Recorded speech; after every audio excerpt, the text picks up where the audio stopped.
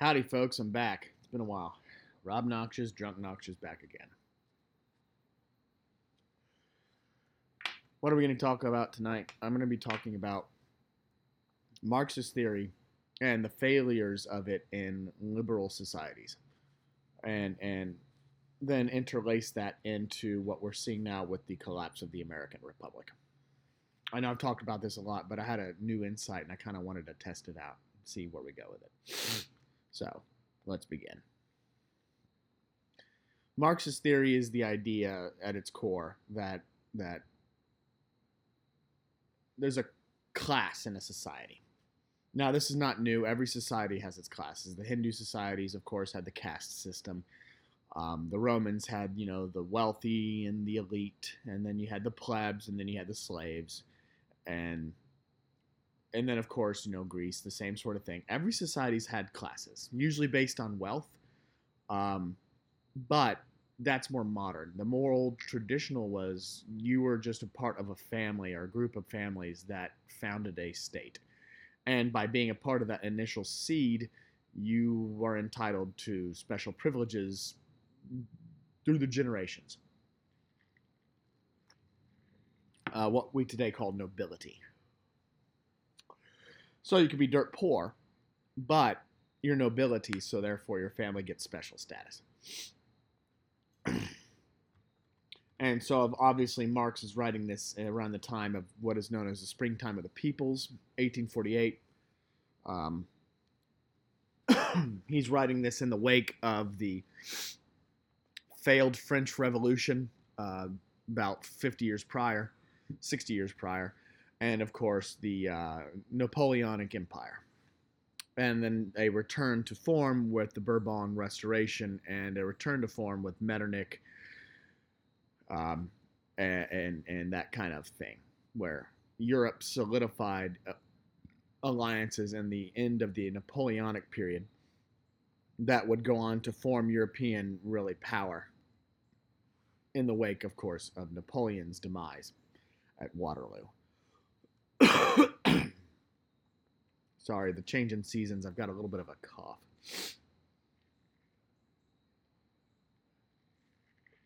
So what is Marx writing about? And why is Marx writing? And why is his writing important? Well, Karl Marx was born in a middle-class family. Today, what we would call the, bourgeoisie. And what he saw was an inequality between the working class and the renewed nobles.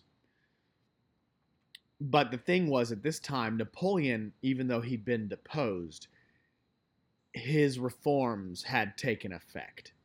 And a lot of people don't understand this, but Napoleon's empire was based on merit. People like Marshal Michel Ney, who is considered one of Napoleon's most loyal and most greatest generals, his marshals, was a tradesman. He was not nobility. His family came from a trade.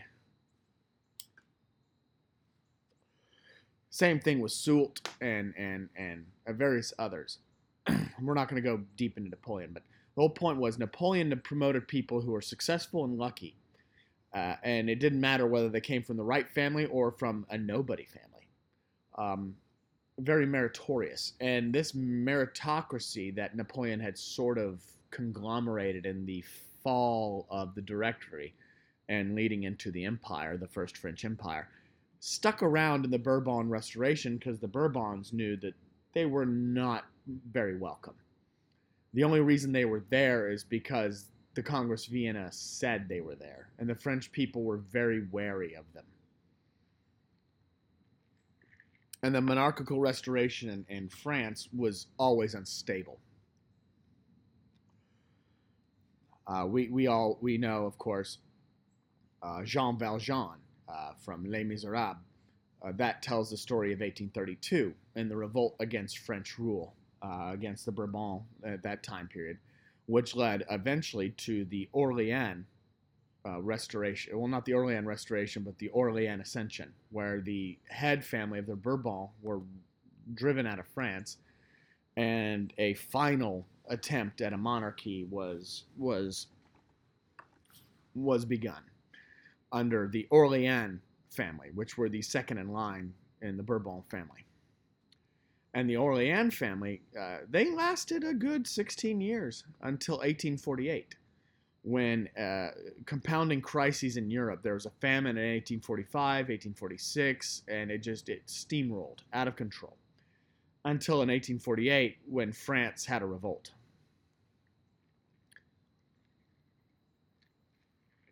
And although the acting king at that time tried their best to calm the situation, the thing was, this isn't like something like where it was an overwhelming throwout, such as, throwing out Louis XVI wholesale. Political opposition at that point had realized that the French Revolution showed what happens when you go too far, too quickly. And so the response of the opposition to this revolt against the Orleanist rule was muted.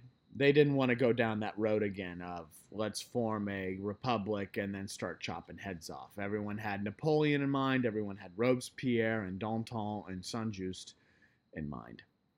And no one wanted to go down that road again. But it wasn't just France affected. It wreaked havoc in Austria and the German principalities, because at that point, Germany's still not unified. So Marx is writing in this time period, where it's called the springtime of the peoples. 1848 is the year, but it's really multiple years. It starts really 1842, 1844. There's a lot of problems with poverty and trade in Europe caused by famines. There had been bad harvests, bad winters, long winters, which reduced the harvest season. There had been bad droughts, where even though you had a good harvest time period, the harvest was bad because there wasn't enough rain. And that just compounded to create a famine. And of course, when people are starving, revolution. So Marx is kind of writing in this time period, along with a guy by the name of Louis Blanc and Friedrich Engels.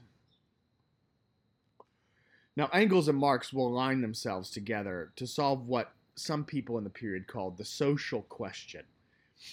The French Revolution had solved the economic question, which is what do we do to help alleviate suffering between the three classes, the three estates, the clergy, the nobility, and everyone else.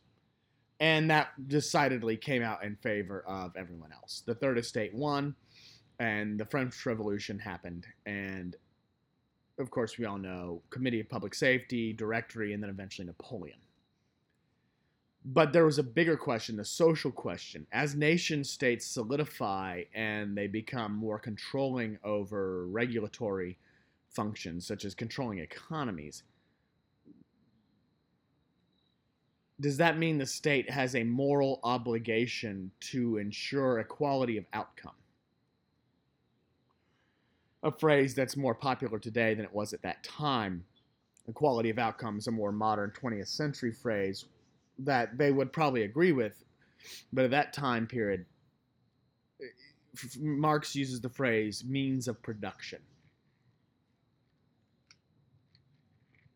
Because Marx is viewing it through the lens of there's a working class and then there's a management class. Okay, so this is the old-fashioned nobility versus the poor sort of thing. Except nobility is kind of reduced at this point because Europe went through all the cavalcades of Napoleon. And with the United States showing the world that a democracy or a republic, a limited democracy, could function. This is 1848. The United States was founded in 1776. It won its independence in 1783, and its current constitution was settled in 1787. And the government was formed in 1789.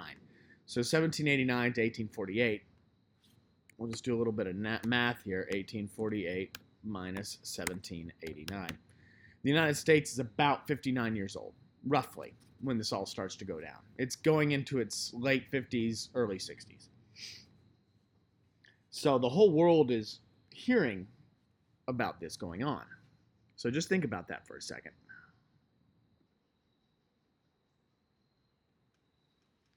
Have you thought about it? Good. Now, with the theory of generations, is that every 20 years a new generation is born, roughly.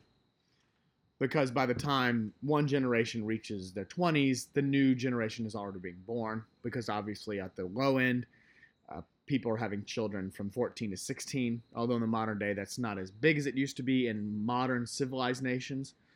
But this is 1848, where the average age of marriage for a woman was 14 to 16 and a man 18 to 25. So anywhere from 14 to 25 years old would be when a new generation would be born. So that means at this point, about 3 generations of human beings have been born. They may not be intellectually aware. I mean, the third generation may be infants at this point. But at this point, about 2 full generations have grown up. First generation is now in their 40s. The first generation is now entering into their 60s. The second generation is entering into their 40s. The third generation is entering into their 20s. And now a fourth generation is just being born from the time period of the United States founding. 1789, I'm going with that date.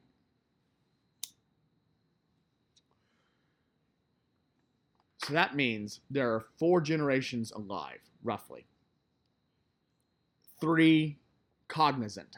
The first one being born the time around the founding of the United States Constitution, not the founding of the United States itself, but 13 years after the independence when the Constitution was implemented.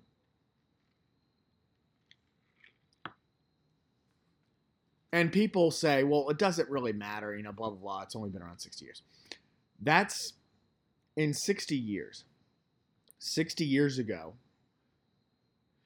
was the Civil Rights Movement. John F. Kennedy was elected president 60 years ago, about 2 weeks from now. He, of course, wouldn't assume office until the next January. But the point is, 60 years ago, John F. Kennedy was elected president of the United States. A lot can happen in 60 years. And the very fact that this United States of America, that everyone's just getting to know, is still around, functioning, and at this point is heavily embroiled in arguments over slavery and the expansion of the Union, and is taking over a whole continent, is weighing on everyone's minds. Because the success of this experiment in human history, bringing back the Republic of Rome, the democracy of Athens, a lot of people are starting to look up at, a lot of intellectuals like Marx and Engels are starting to look at the governments around them and wondering, are monarchies now doomed? I mean, when the United States was founded, everyone in Europe laughed and said, oh, this thing won't last 20 years. They'll have a king eventually. Eventually, they'll realize that this republic shit ain't going to work. This democracy shit ain't going to work. And even Thomas Jefferson had his doubts. He worried that the people would change their minds and eventually want to move to something else, which is why he made the move to lower the voting requirements, the land requirements. But by 1848, Thomas Jefferson is long since buried. George Washington died in 1799. Adams and the whole crew of the original founding fathers, they're all dead. And America is on beginning its 3rd generation as a country. And many people in Europe are not blind to this. They're not blind at all. They were freaked out about Napoleon because Napoleon had an army and he was marching across Europe at the speed of sound, the speed of gunfire, the speed of cannon fire. But Napoleon was defeated. And thus the French Revolution, the idea of republics, democracy, some sort of popular empire, a popular dictator, meaning a dictator who'd been elected by popular vote, a democratic dictator. I know it's a little hard for many people to wrap their heads around that these days because people aren't taught that, but you can have a democratic dictator.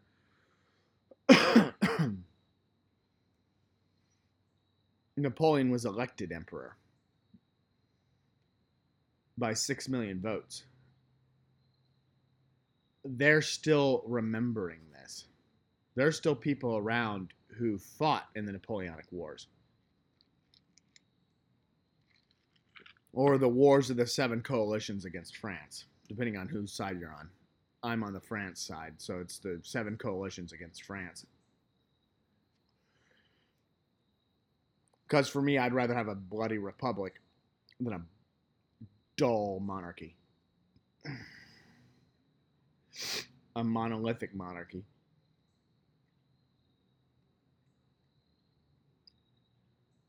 But they're not blind to this.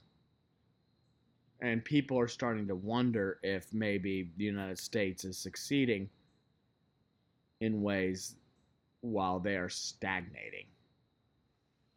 You know, Britain's looking across the pond and thinking, well, mate, we've got a lot of money sunk into them. We've got all the trade deals. And they've got a lot of money. And they've got a lot of people. And they've got a lot of land.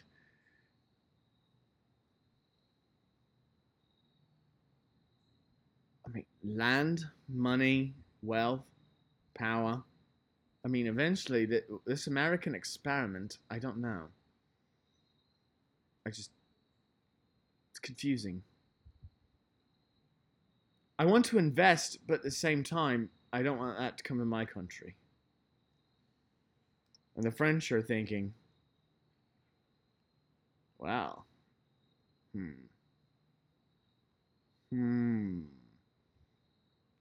I've got nothing to say about that. The Americans are good. But I believe in the king. And now. And the Austrians are thinking, well, you know, well, we're far enough away, so it doesn't really matter. And of course, all the German principalities, they're all small little kingdoms. Russia, they're far enough away that they just sold Alaska about 20, 30 years later. Thinking, America, they're not going anywhere. Yeah, it's all in the land. What are they going to do? Plant corn? We put naval bases and Air Force squadrons and bombers. Much later, but anyway.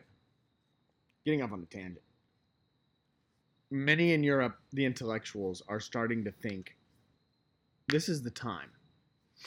And Marx thinks, rightfully so, and I agree with Marx on this point, that democracy is the vessel through which human beings can achieve a higher self-manifestation of power.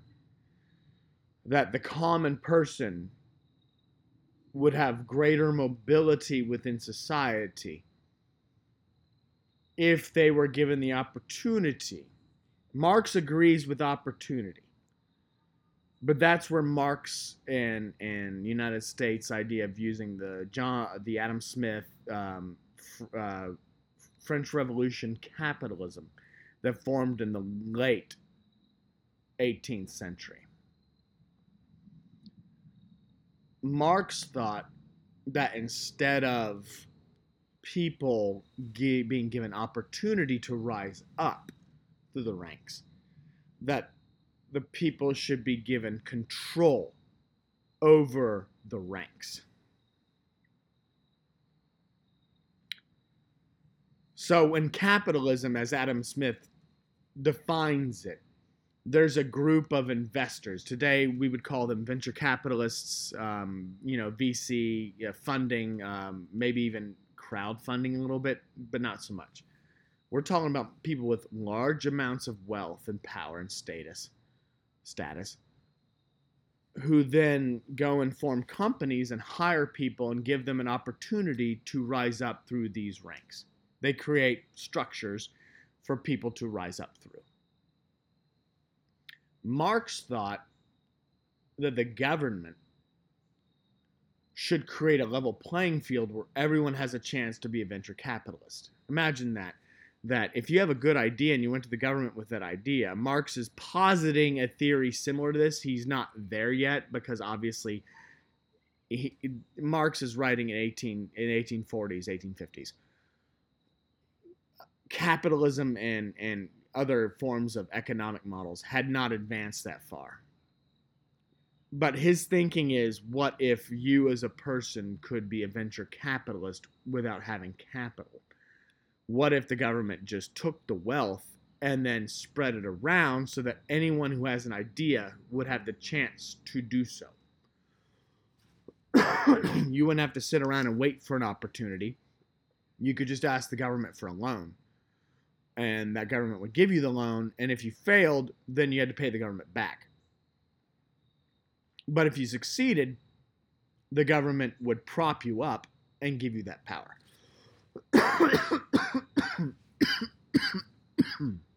Apologize, give me a second.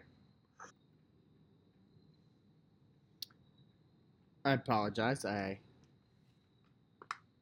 Changing in the seasons, not a cough. I wish it was COVID, because then I'd actually,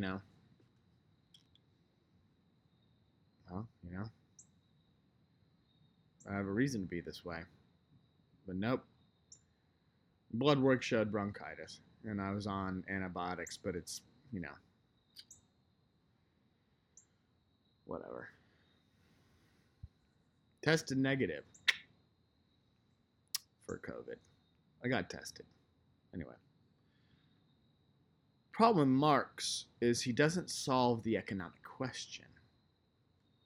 He goes to solve the social question. And the problem with Marx's theory is that he is putting a whole hell of a lot of faith in the common individual.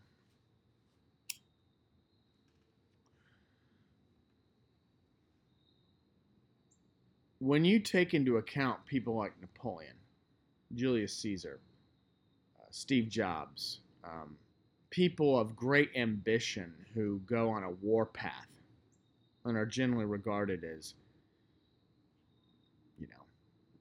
unfavorable people, they had a reason to do what they were doing. They had a singular vision, a focus. They saw things as they were, and then they thought, well, what could I do to contribute more positively? Julius Caesar, he grew up in the crumbling of the Roman Republic, the time of Sulla and Marius, the civil wars between those two, the two of them, Cinna and Cimber and Saturninus. And then when he goes off to Gaul, there's the Catilinarian conspiracy, the disruption of the Senate caused by Milo and Clodius. And then various factions within the Senate: Cato, Cicero, Metellus Scipio, Pompey Magnus, which leads to a civil war between Pompey and Caesar, which Caesar eventually wins. He becomes dictator for life in perpetuity, and we all know how that story ends. He gets stabbed to death.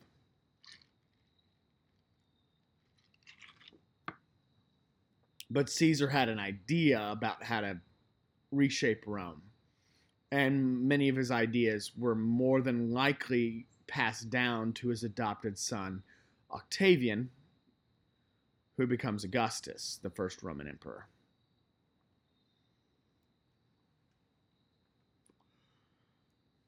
And Napoleon, he's just some nobody from Corsica, learned French because he's an Italian by birth, and rises through the ranks through several impressive victories before becoming emperor of the French and leading what can only be described as one of the greatest military campaigns of all time, if not the greatest. But what about Hitler? I'm going to say this right now.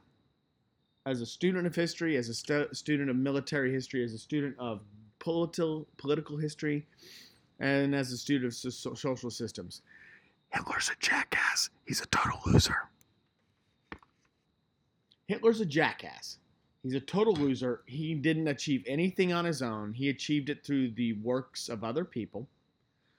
And his vision ultimately ended up with, let's just beat everyone over the head with German might and extinguish the Jews and the gays and whatever weird harbored sentiment he had. Napoleon, he built law codes to the point where actually if you go to Louisiana, the state of Louisiana, the United States, the Code Napoleon is still mostly followed in Louisiana. The Code Napoleon is still mostly followed in Louisiana. In France, they still use the Code Napoleon as the basis of their legal system. It's not obviously the same system, but it is the basis.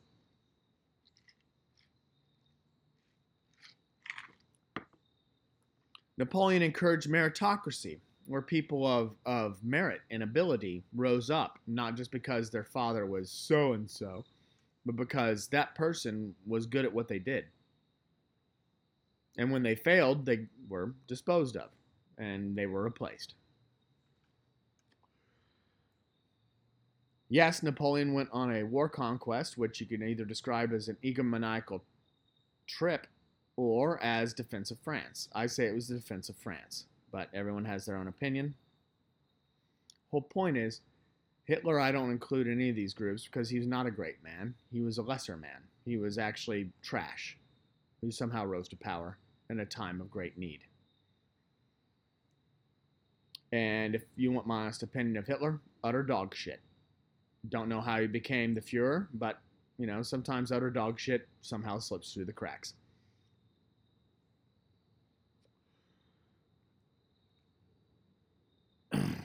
Jeffrey Dahmer makes more sense than Hitler, and that's saying something. If you know anything about Jeffrey Dahmer, the guy is mentally just wrong. And he's better than Hitler.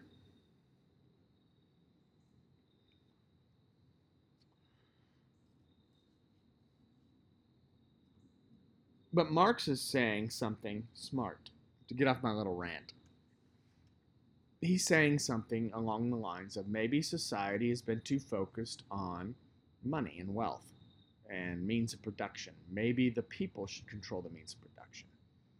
The problem is, this gets dumbed down by Lenin, who needs a way to sell it to the people of Russia in order to seize power. And he does this through a clever trick.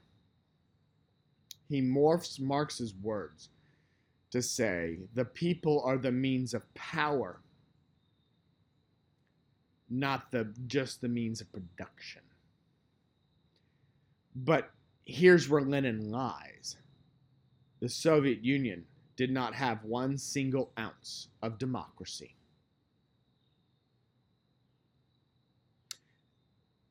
And if you want to get into that argument, that's fine.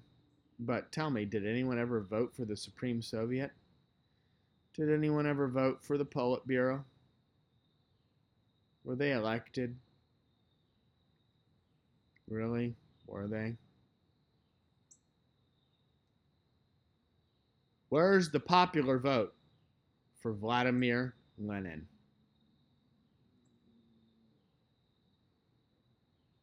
There is none. Vladimir Lenin was not elected by the Russian people. Ever. Neither was Stalin, neither was Khrushchev, neither was Kosygin or Brezhnev.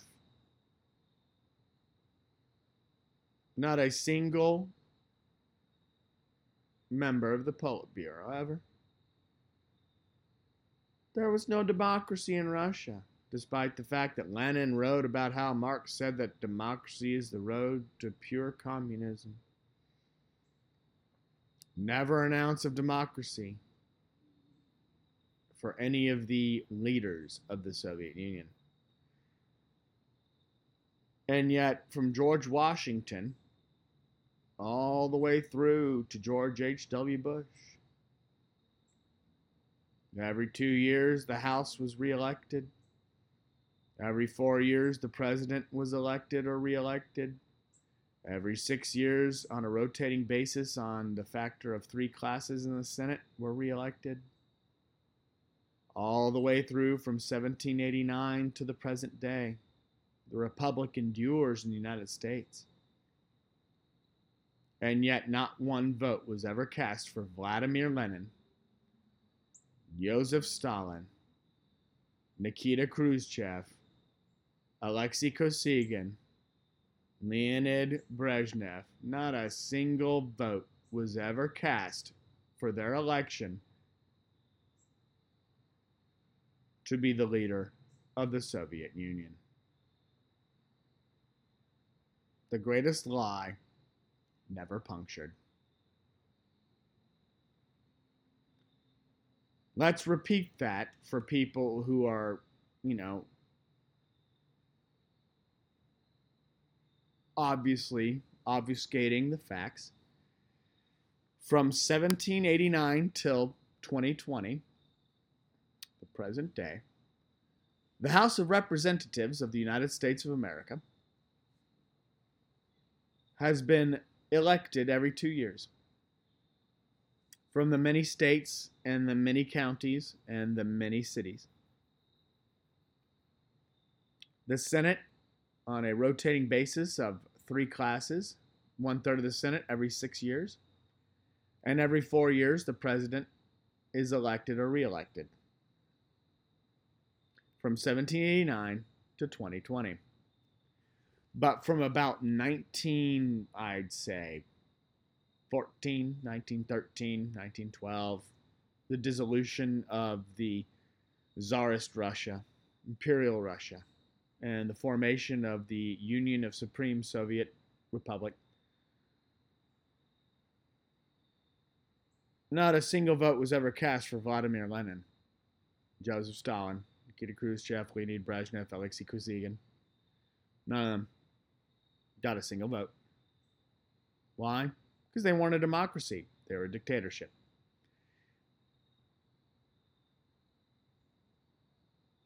Was Fidel Castro ever elected? What about Hugo Chavez? Do you really believe he was really elected? Big question.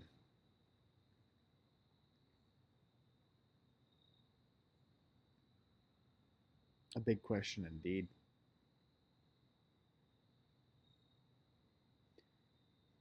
Zelensky thought that maybe they could bring that to the United States. The problem is the United States is a liberal nation. It is not a conservative nation, as many people would like to claim. The United States is in the liberal tradition of open thoughts, open speech. The idea being that you can speak against your government, and your government has very little it can say back other than neat or cool. Thanks. Thanks for your response.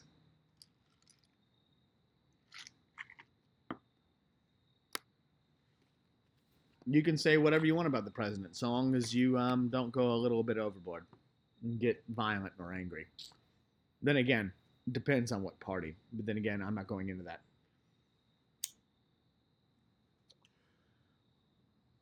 The liberality of the United States makes it very hard for a dictatorship to form. A unelected committee like the Politburo. It makes it very difficult because at the end of the day, 8 years from now, let's say Trump doesn't get reelected and Biden gets in there and he goes for 8 full years, he gets reelected 4 years down the road, the country shifts tact. It goes from a conservative to a liberal bent. Within that liberality, of course, there's a conservative liberal and there's a liberal liberal. I mean, you get into the tiny little fractions. It's very hard for anything to cement because every 8 years, the executive is replaced. And at any moment, the House could shift sides, and at any moment, the Senate could shift sides. So it's very hard for any one party or any one ideology to seize complete total power for any length of time. And even then, if they go too far on their agenda, they may lose the will of the people and they may be voted out, which makes any sort of long-term agenda extremely fragile.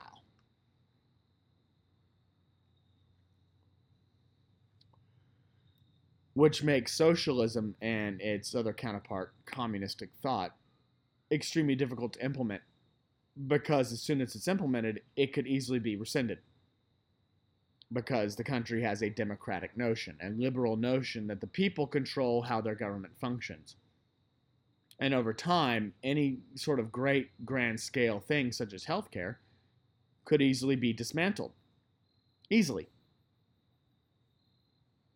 And this sort of thinking, the problem is people thought that everything was going to end up becoming democratic by the 2000s. That Democratic Party was going to run away with things and they'd control the whole country for the end of time. What they didn't expect is that, well, this is a democracy and I have an opinion and I get to vote and you don't get to control who I vote for at all. So then they pack, they pack as much as they can. They try to pack the court, they try to pack the Congress, they try to slam you with emotional crap and get you to vote one way or the other. Make you feel bad about what you're doing. But at the end of the day, you cannot control the vote unless you want to cheat.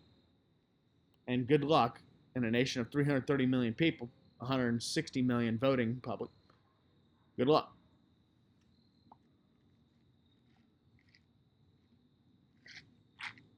Because Trump was elected by about 55,000 votes in 5 states in the Electoral College. Well, we want to get rid of the Electoral College. It's awful. I don't like the Electoral College. I think that Los Angeles and New York City should control everything in this country. Buddy, as soon as that popular vote becomes the only way a president gets elected, I'm telling you, about probably half the country will revolt and go into civil war. Just start from Dakotas all the way down to Texas and then go to the southeast and you're done. You may think you control the country, but you don't. Because there are people who are going to disagree with you no matter what you do. And you can sit up there on your highfalutin horse and you can, stand up on your soapbox and fart out your butt all sorts of great perfume smells. But at the end of the day, most people fart out really awful, odious smells. And your poop may be perfumed and covered in gold. And you think your shit don't stink, but it do. But you have to be very careful. You have to understand that people are very dumb. The average IQ of the human race is barely above breathing. It's barely above dolphins.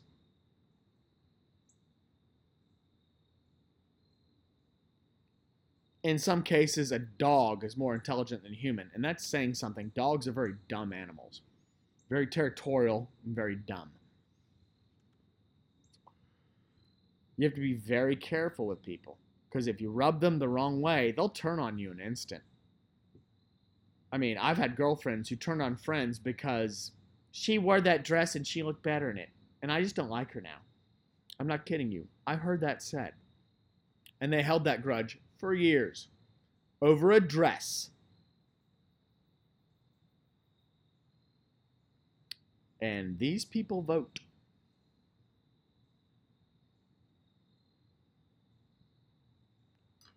And now we've got everyone screaming at each other, yelling at each other, and treating each other like we're all about the other side's a bunch of stupid apes. You're so dumb. You're so dumb. I can't believe that. You sound like a seal, and not a Navy SEAL. I'm talking about the ones that go, and then they go in the water, and then they get eaten by a killer whale.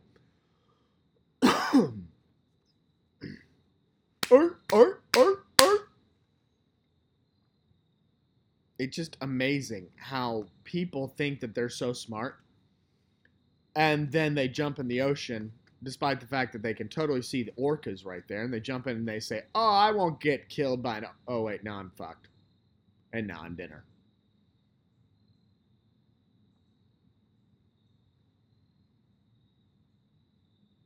Just remember that. Anytime that you go into an argument thinking that you're the morally superior or the intellectually superior or the, I don't know, you got a bigger dick or something. I really don't know. You got the bigger tits. You got the tighter pussy. You got the amazing ass. Or I've got abs. Oh, look at my face. I'm so hot. Look at me. I'm the man. I can do Krav Maga. Whoop-de-fucking-do. In about 200 years, you're going to be like the rest of us. Bones in the ground.